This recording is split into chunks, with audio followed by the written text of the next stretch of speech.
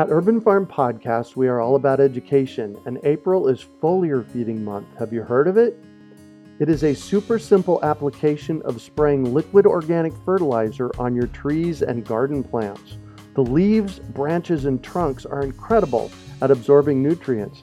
And if your soil isn't great or your pH is off, foliar feeding is a quick and long-lasting fix to get your plants the nutrients they need. Want to learn more? Join us for our free online webinar on how to apply this amazing process to your gardens and fruit trees. Visit urbanfarm.org to sign up. That's urbanfarm.org. Greetings, urban farmers, gardeners, and healthy food visionaries. Farmer Greg here, and welcome to the 528th episode of the Urban Farm Podcast, where every day we work together to educate and inspire you to become part of your food revolution.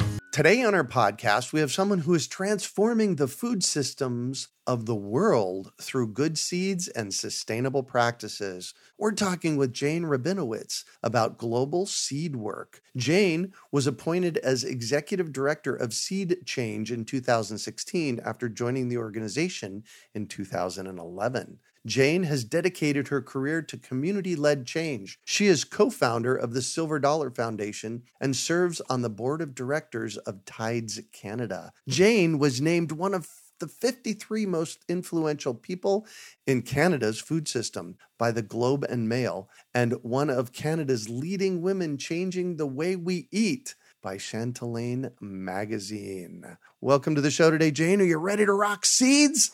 I'm always ready to rock seeds. Excellent. So I shared a bit about you. Can you fill in the blanks for us and share more about the path you took to get where you're at today? Sure. And thanks for your interest. I think from a very young age, I kind of recognized the power of food for transformation. I started volunteering in community gardens and in soup kitchens in high school. I was always a passionate cook. I think I knew also at a pretty young age that I wanted to dedicate my life to service in some form. And I think, for community empowerment and for environmental stewardship, food is one of the most powerful vehicles that we have. So I studied urban food security and food systems. I was volunteering for Meals on Wheels for many years. And so at the local level, at the provincial level, at the national level, and then now at the international level, my passion has always been food as a driver for change.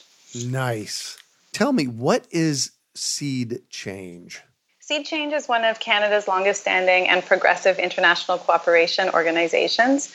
We were founded in 1945 as the Unitarian Service Committee of Canada by a Czech refugee named Dr. Lada Hitchmanova. So Lada had survived the Second World War and her life was saved by the Unitarian Service Committee of Boston. And then she relocated to Canada and founded USC Canada with a mission to help rebuild the cities and support the children of post-war Europe. And over the years, the work of USC Canada evolved. And so we were running development projects in Asia, Africa, Latin America, and working in rural communities. Again, you realize that you cannot support long-term development and the betterment of grassroots communities unless you go through agriculture. So the majority of the world's rural populations are farmers. And so USC Canada started seeing the powerful combination of local seed and local knowledge for long-term change.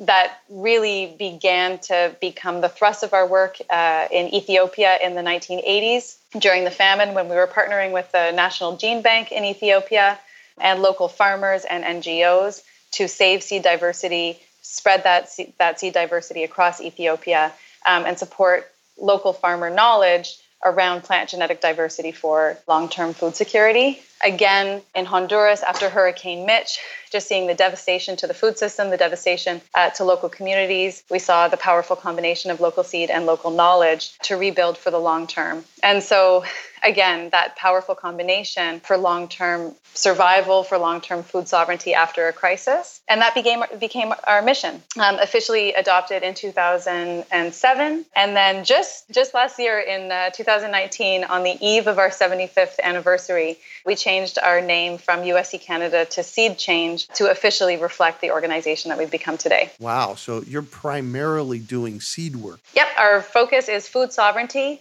through seed biodiversity, agroecology, and farmer leadership. Wow. How exciting is that to play in that arena, huh? I mean, I got to say, I feel pretty lucky, and I'm very, very fortunate to do the work that for me, going to work every day is about, saving seed diversity and supporting farmer leadership. And I feel incredibly privileged to do that work. Nice. Can you introduce us to Lada, the founder of this, and what was her vision for making the world a better, kinder place? Lada Hitchmanova, I think the best way to describe Lada Hitchmanova was a force of nature.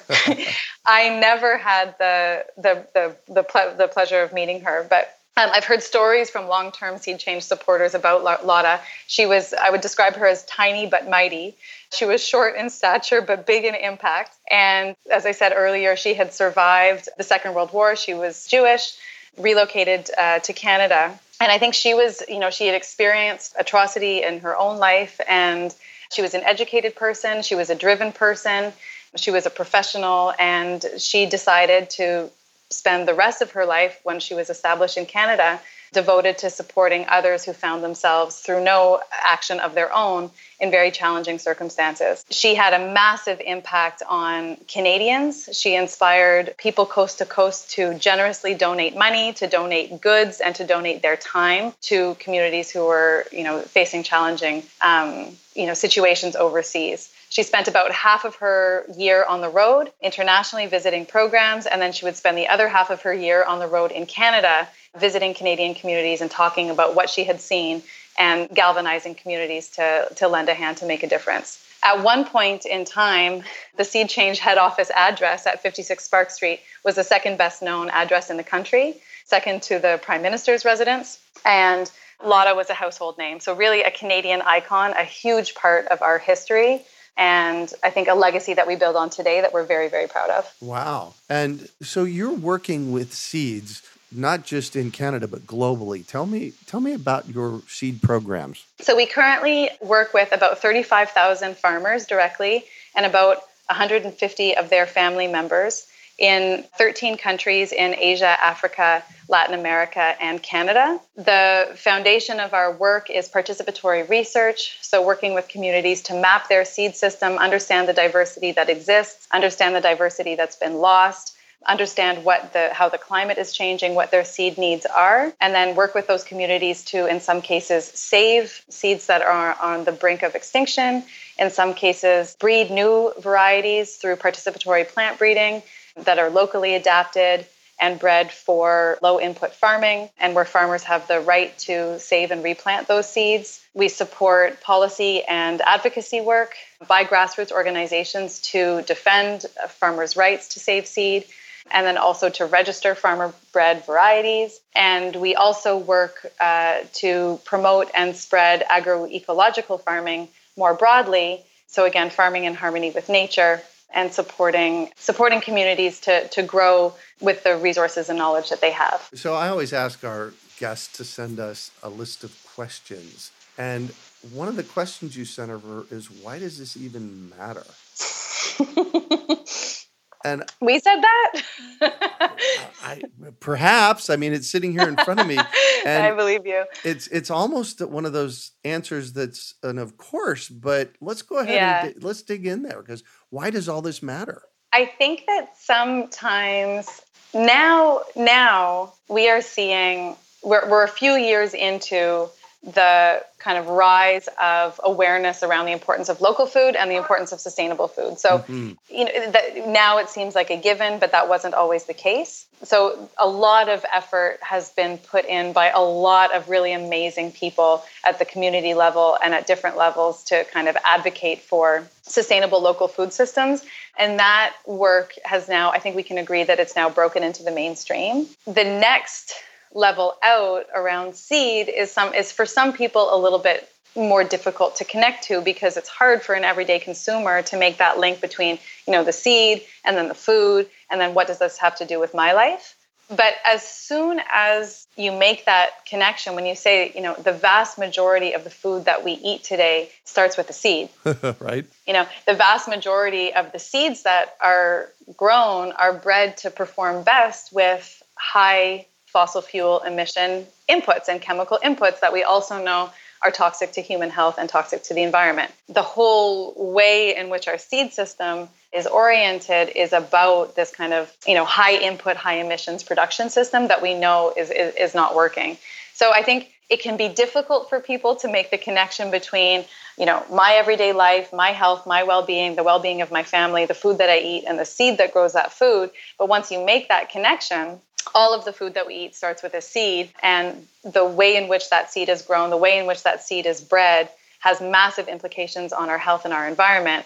The light bulb goes off and then it doesn't go and then it stays on for the rest of your life. Either, you're down the rabbit hole of seed of seed passion for the rest of your life. Yeah, that's interesting. A lot of nooks and crannies here at the Urban Farm have seeds that I've saved. In fact, I think my sweetie Heidi rolls her eyes a little bit when she finds another packet of seeds that I've thrown in a Ziploc bag and that I saved from something in the yard. So I understand that passion. Mm-hmm. Well, and seeds, so you can start by saying the vast majority of the food that we eat today is grown from a seed, but then, so obviously there's a massive food security impact, and there's a massive environmental impact, and there's a massive economic impact. But there's also that, I don't want to say spiritual necessarily, but just that human element of seed where you talk about the story goes with the seed, and seeds are passed from generation to generation. And, our food traditions are carried through seed. And in a lot of communities around the world, it's women who are the seed savers and the seed stewards. And it's a really powerful role that women play in community. And so, the seed is powerful for so many different reasons. I say seed has been, my greatest teacher, which is maybe a little bit cheesy. But again, once you realize and once you start to think a little bit about seed, you realize how incredibly powerful it is. Yeah. And so one of the things, some friends of mine, Bill McDormand, Belle Starr, Kari Spencer, and I started an organization a while back called the Great American Seed Up. And it was designed to supercharge our local food and seed economy. And, I mentioned that to you, and you had some great thoughts on the impact of grassroots, really all grassroots projects around food. Can you dig into that a little bit? Well, I think, what excites me about grassroots seed projects are that urban farmers and backyard gardeners in their seed saving have a lot more tolerance to risk than a large-scale farmer. Mm-hmm. A large-scale farmer really, their bottom line is about their harvest, and they can't put that up to chance. And that's where we get into growing crops that are highly uniform. And in our, commercial seed and food system, there isn't a huge amount of diversity. But there is a massive amount of diversity in backyard gardens and urban farms. And so I think of those gardeners and those farmers as really on the front lines of diversity conservation. And that's really important for the food that we eat today, but it also is critically important for the food that we're going to eat tomorrow, because who knows what traits we're going to need, what genetic traits we're going to need to survive new pests, new diseases, et cetera, that come with climate change. And that genetic diversity is tied up in the seeds. So the role that community gardens, that grassroots seed savers and grassroots seed projects play in saving seed diversity and keeping that seed diversity as widely accessible as possible is just so, so, so important. So I'm very passionate about it. Uh-huh. I get very excited about it. And then you think about how amazing it is when those grassroots projects are networked up with each other and are sharing resources and knowledge with each other. There's a lot of kind of grassroots seed saving initiatives that have developed how-to guides on different kinds of seed-saving practices. And folks are dealing with a lot of, obviously climates, and weather conditions and environments, vary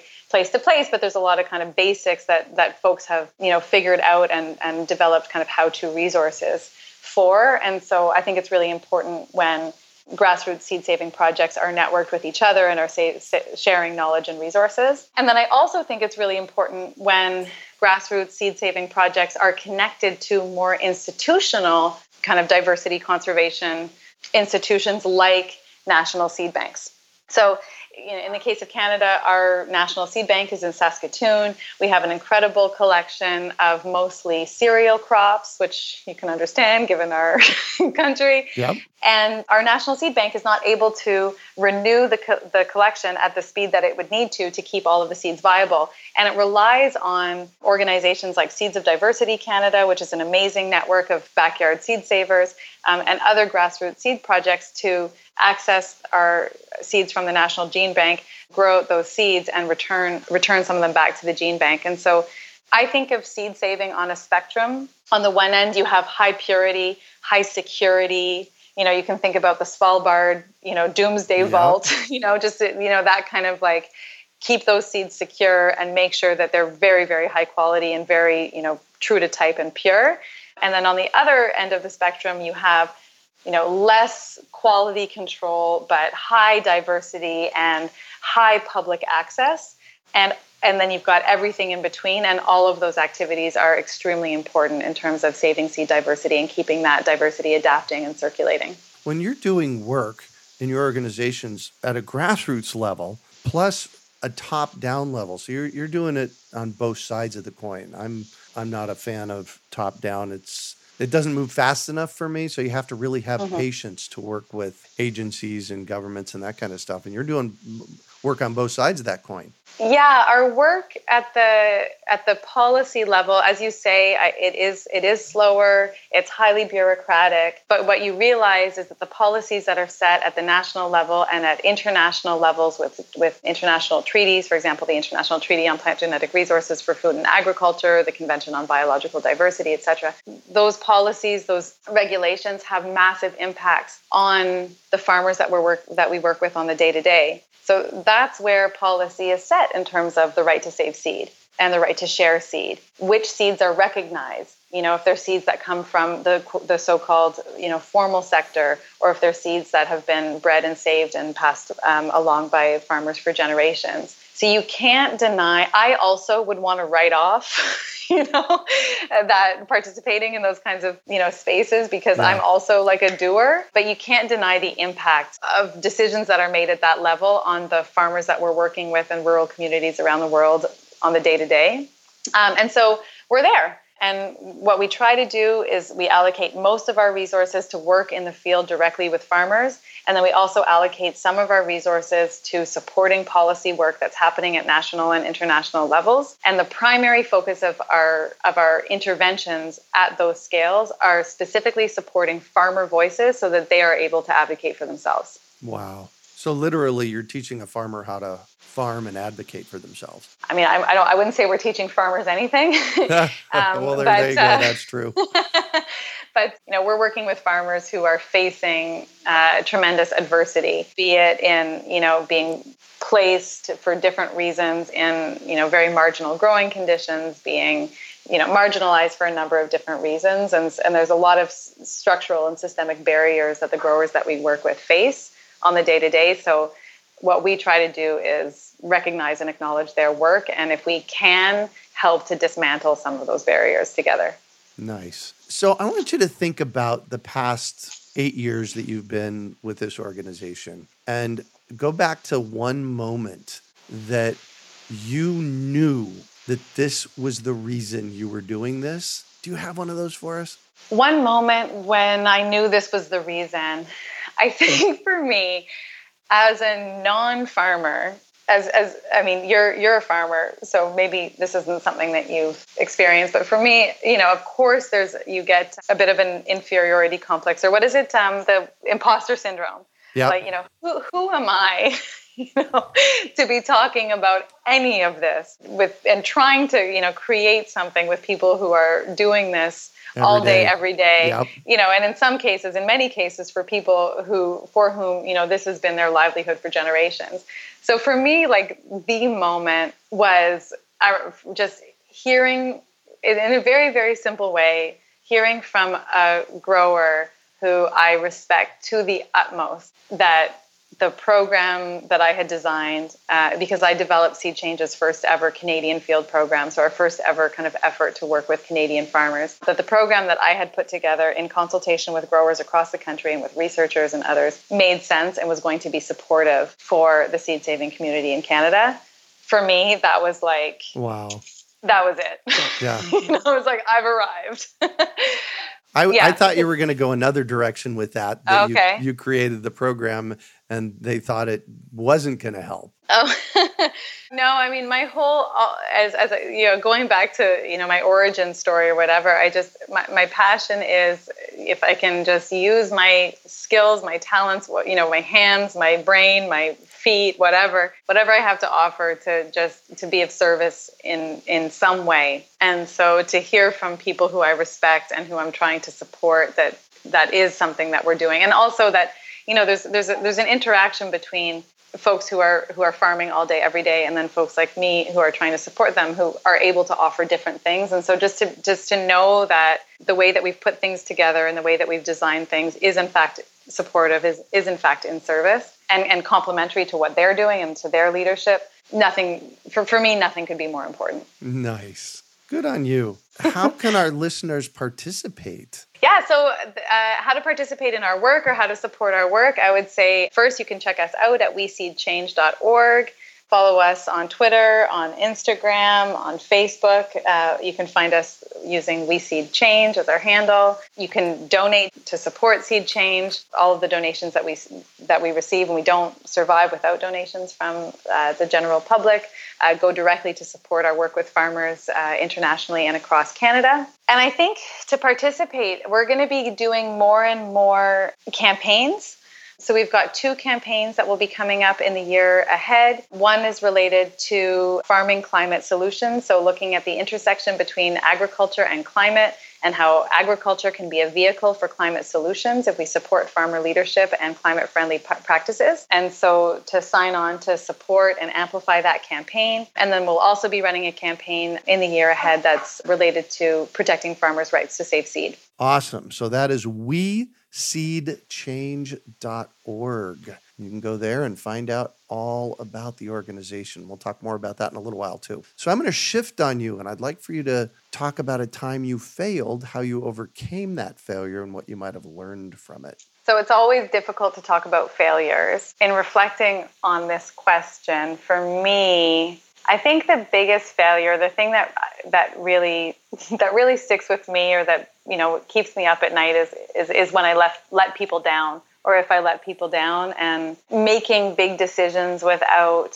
informing people first or without engaging people in the right way. And so for me, my biggest failures have been connected to letting people down. When I could have, when together maybe we could have come up with a solution together. That kind of failure is a little bit difficult to overcome because it just sticks with you forever. Right. But the most respect that we can give our failures is to commit to learn from them.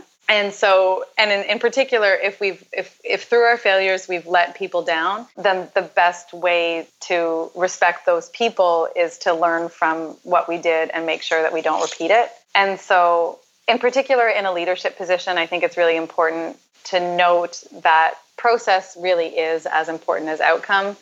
And sometimes we can think, heavy processes, they really slow us down, and I don't want to consult anymore, and I don't want to, this, that, and the other. But I think if you take a second to think about what would it mean to do this properly and respectfully, oftentimes it doesn't mean adding that much more time, but your outcome is probably going to be improved, and people are probably going to feel better about it.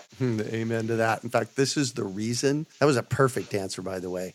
This is the reason I asked this question, because so often we look at failure as a failure. I did something bad or wrong. And for me, looking at failure as my way to learn, it makes me a better person. Yeah, it's hard because you just wish, for me, it's just like hindsight is 20/20. I'm not someone, I don't know how much you can glean from this short conversation, but I don't love failure. I'm not someone who's super into failure, so I'd prefer not to make the mistakes in the first place. But again, it is, I think, looking at failure as it is the best way for us to learn, for sure. Amen to that. And what do you consider your biggest success? My biggest success is probably the flip side of the failure. So for me, my biggest successes have been helping to steward diverse groups to create big shared ambitions and then work together to achieve them. And I think that kind of collective energy and then, you kind of together give birth to something amazing. I love it. And I think it can come out there in my own kind of experience. It has manifested in a number of different ways. I used to be executive director of a local Meals on Wheels. It was a youth-run Meals on Wheels, and we delivered meals by bike to seniors across the city. And we were renting in this kind of rundown, freezing cold in the winter, boiling hot in the summer, just kind of brutal space. And a lot of community organizations do their work out of spaces like that. Yeah. And I think there's a general belief that, well, if you're a charity, then you should be working in, a not so great work environment because it's cheaper. But we took the belief that the quality of our work is impacted by the quality of our space. And we wanted a space that was healthy and that reflected our mission and our vision, and that was an inspiring space for volunteers and for staff. And so together, staff and board and community members, and again, this was a small scale grassroots Meals on Wheels organization that was run by young people, set out a major vision to buy a building that would serve as our long-term home and to run a capital campaign to raise the funds to buy that building. And we did it.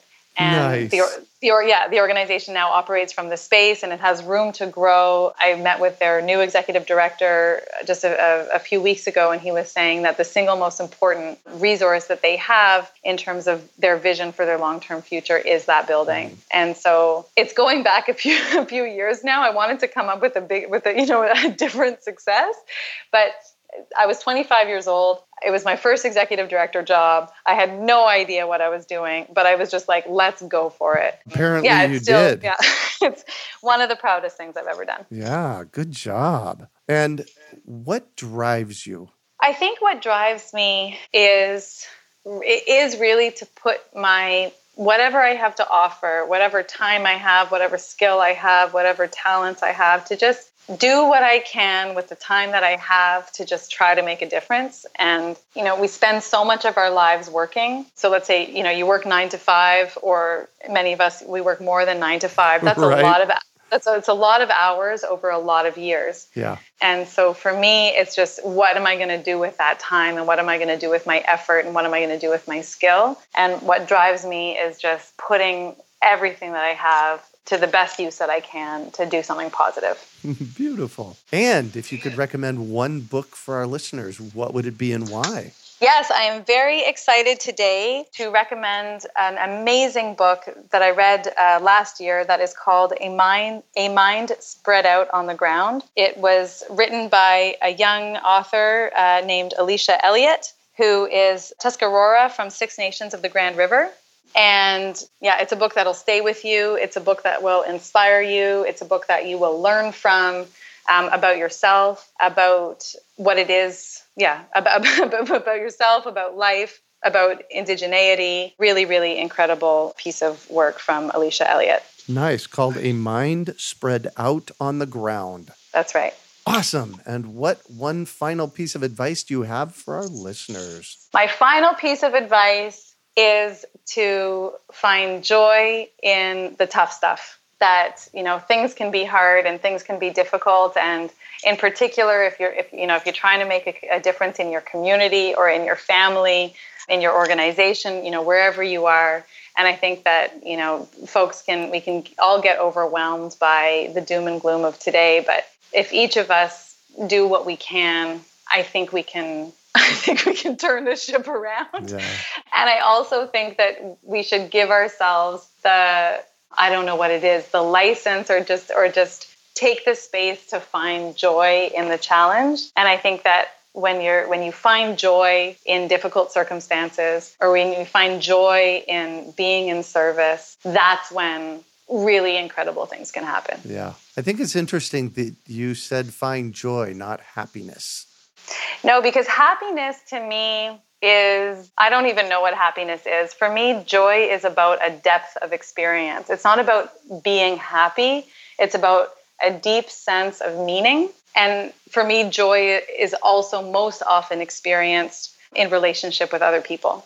So I'm personally not in pursuit of happiness, but when I experience joy, and particular joy in the work, for me, there's nothing bigger. Awesome. Thank you so much for joining us on the show today, Jane. It's really been a pleasure. Thank you for the invitation. Yeah, you bet. It's been a great conversation. You did awesome. How can our listeners get a hold of you? So you can find me, how to get a hold of me. I mean, I'm not hard to get in touch with. So you can reach me by email if you like at Rabinowicz. Greg will spell that out for you. Rabinowicz@weseedchange.org. You can find me on Instagram at Jane_Rabinowicz, and look me up through Seed Change at weseedchange.org. Nice. You can also find show notes from today's podcast at urbanfarm.org/seed change. We hope you enjoyed today's episode of the Urban Farm Podcast. Remember to listen for tips, advice, and resources to help you on your journey with urban farming. You can find us on the web at urbanfarm.org or send us an email to podcast@urbanfarm.org. In the words of Vincent van Gogh, great things are done by a series of small things brought together. Be encouraged that with each lesson learned and skill developed, you are one step closer in the direction of your dreams. One of the first things that many of us learn when we start to garden is how to water and fertilize the soil. But there is an exception to this rule, and it's called foliar feeding. You should foliar feed or water the leaves of your plant with liquid fertilizer when you want certain nutrients to be absorbed better. Not only are the leaves great at uptaking liquid fertilizer, if your soil isn't very good or your pH is off, foliar feeding can help your veggies and fruit trees quickly get the nutrients they need to thrive. If you're ready to start foliar feeding for maximum growth, yields, and quality, head on over to urbanfarm.org/feed the leaves to see our selection of foliar feeding products. That's urbanfarm.org/feed the leaves.